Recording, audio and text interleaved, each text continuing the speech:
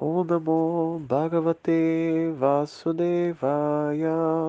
Om Namo Bhagavate Vasudevaya. Om Namo Bhagavate Vasudevaya.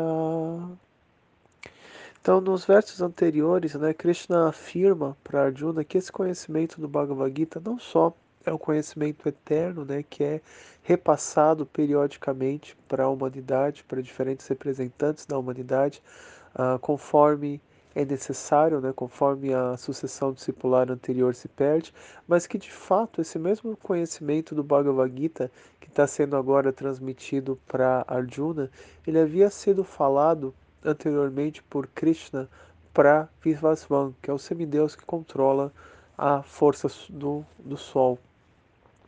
Então, isso aconteceu há 40 milhões de anos atrás, há 10 conjuntos, né, de 4 eras atrás, então tempo muito longo. Então, Krishna faz uma pergunta que possivelmente muitos de nós ficamos na cabeça. Então, Arjuna pergunta no verso 4. Arjuna disse: O Deus do Sol, Vivasvān, nasceu antes de você.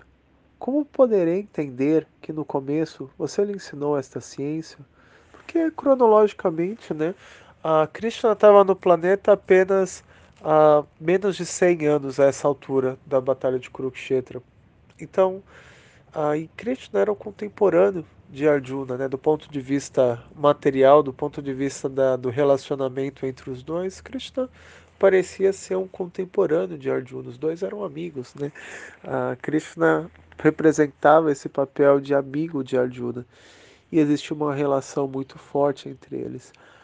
Então Arjuna faz essa pergunta que muitos de nós talvez gostaríamos de fazer: como que Krishna pode ter transmitido esse conhecimento para o semideus que controla o Sol há 40 milhões de anos atrás, sendo que, né, do ponto de vista material, né, do ponto de vista mundano, Krishna tinha aparentemente a mesma ideia que Arjuna.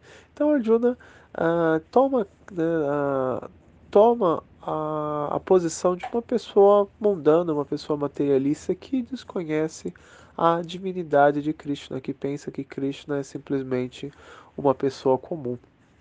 E aí Krishna responde: a personalidade de Deus disse: Tanto você quanto eu já passamos por muitos e muitos nascimentos. Posso lembrar-me de todos eles, porém você não pode, ó subjugador do inimigo. Então esse verso ele indica uma das diferenças entre a suprema personalidade de Deus e a alma individual. Então a alma individual, né, cada um de nós, quando nós trocamos de corpo, nós nos esquecemos da nossa vida passada e nós começamos uma nova etapa. Nós caímos em esquecimento e dessa forma a gente começa de novo, né? A gente tem vira uma tábua rasa e dessa forma a gente pode viver de novo e aprender novas coisas e, enfim, percorrer o nosso caminho. Isso acontece porque a entidade viva, sempre que ela nasce nesse mundo, ela cai sob a influência da energia ilusória. Da mesma forma que se você joga uma formiga numa pequena poça d'água, a formiga ela vai se afogar ela pode se afogar naquela poça d'água, né? Porque aquela poça d'água, do ponto de vista de uma formiga, é algo muito grande, né? E a formiga pode perfeitamente se afogar ali naquela poça d'água. Porém, se você joga um ser humano na mesma poça d'água, o ser humano, para ele, aquilo lá não é nada, né? Para aquilo lá mal chega na canela dele. Então, para ele, aquela poça não representa um problema nenhum. Ele jamais vai se afogar numa poça que bate na canela dele. Embora para a formiga essa poça ela seja enfim, um corpo de água gigantesco, né?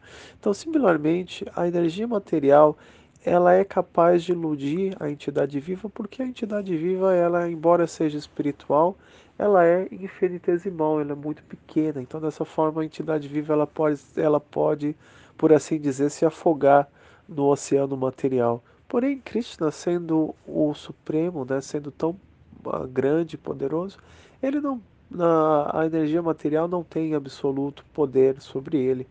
É como A gente pode dar um exemplo de que a energia material é como a sombra de uma pessoa.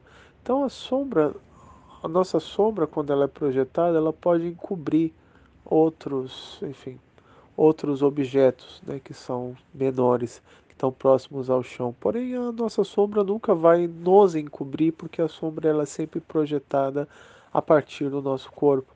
Então, a energia material ela é projetada a partir do corpo de Krishna. Então, Krishna sempre tem, ela é parte do corpo de Krishna. Então, Krishna sempre detém controle completo sobre a energia material. Então, Krishna ele advém nesse mundo material muitas e muitas vezes. A cada universo, né, Krishna aparece uma vez a cada criação de Brahma, ou seja, a cada ciclo de criação e destruição do universo, Krishna aparece não só várias vezes em suas diferentes formas, mas Krishna aparece uma vez na sua forma pessoal, como Krishna. E eles não só ele vem regularmente, mas Krishna não tem problema nenhum em se lembrar de todas essas instâncias em que ele descende a esse mundo material e cada coisa que ele fez em cada uma delas, sem dificuldade alguma. Porém, Arjuna, muito embora seja amigo pessoal de Krishna, Arjuna ele é uma alma fragmentária, assim como nós. Então, da mesma forma, Arjuna, né, quando ele vem esse material, ele se esquece muitas vezes o que ele fez nas suas vidas anteriores. Claro que sem Krishna estando sempre por perto, sempre que Arjuna possa se esquecer, Krishna está ali para lembrá-lo, né, como ele está fazendo agora durante o Bhagavad-Gita. Porém, do ponto de vista por outro lado, né, Arjuna ele pode se esquecer de períodos de acontecimentos que aconteceram em vidas longínquas dele. Verso 6. Embora eu seja não nascido e meu corpo transcendental jamais se deteriore, embora eu seja o Senhor de todas as entidades vivas, mesmo assim, em cada milênio eu apareço em minha forma transcendental original. Então, quando Krishna fala aqui em milênio, Krishna está se referindo a uma kalpa. Então, é traduzido para um milênio, para essa palavra milênio, né? Porque milênio também significa era. Milênio a gente tem, obviamente, esse sentido óbvio de um período de 1000 anos, né? Mas milênio também significa uma era. Enfim, independente da duração dessa era. Então, milênio após milênio significa era após era.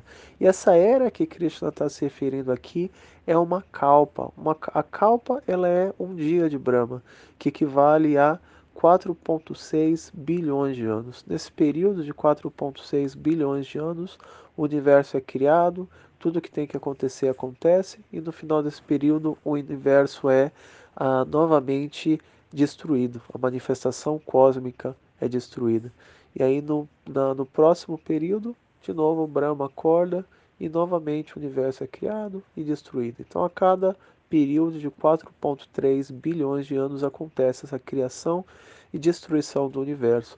Todas as estrelas e planetas, eles são criados e destruídos e só os elementos materiais grosseiros, né, permanecem. Então essa é a era, né, que Krishna, esse é o milênio, a era que Krishna se refere aqui, no qual ele vem periodicamente a esse planeta. E como Krishna diz, meu corpo transcendental jamais se deteriora. Quando nós nascemos nesse mundo, nós somos obrigados a aceitar um corpo material, né, com um pai, uma mãe, enfim, a mãe fica grávida e o corpo material se forma. E aí quando eventualmente a gente tem a oportunidade de nascer, e aí esse corpo continua se desenvolvendo e a gente usa esse corpo para executar as nossas atividades. Porém, Krishna não tem necessidade de aceitar um corpo material. Quando ele vem a esse mundo material, ele simplesmente vem na sua forma original. No caso de Krishna, não existe diferença entre o corpo e a alma de Krishna. Krishna é um só, Krishna é Krishna. Então não existe essa diferença como no nosso caso. No plano espiritual, Também não existe diferença entre o corpo e a alma, por assim dizer, de todos os habitantes, porque a única coisa que existe é a alma. A alma ela simplesmente assume uma forma espiritual de acordo com a sua relação, de acordo com as atividades, né, e os relacionamentos que ela cultiva no plano espiritual. Porém, não existe um corpo separado como aqui. Isso mesmo no caso da alma individual. E no caso de Krishna, isso se aplica não só no plano transcendental, mas no plano espiritual. Então, Krishna caminha entre nós, por assim dizer, mas ele não é um de nós, ele é a suprema personalidade de Deus. Então, essa é a diferença básica, né, entre Krishna e a entidade viva. Então, eu vou parar por aqui e eu vou continuar a partir do verso 7. Hare Krishna.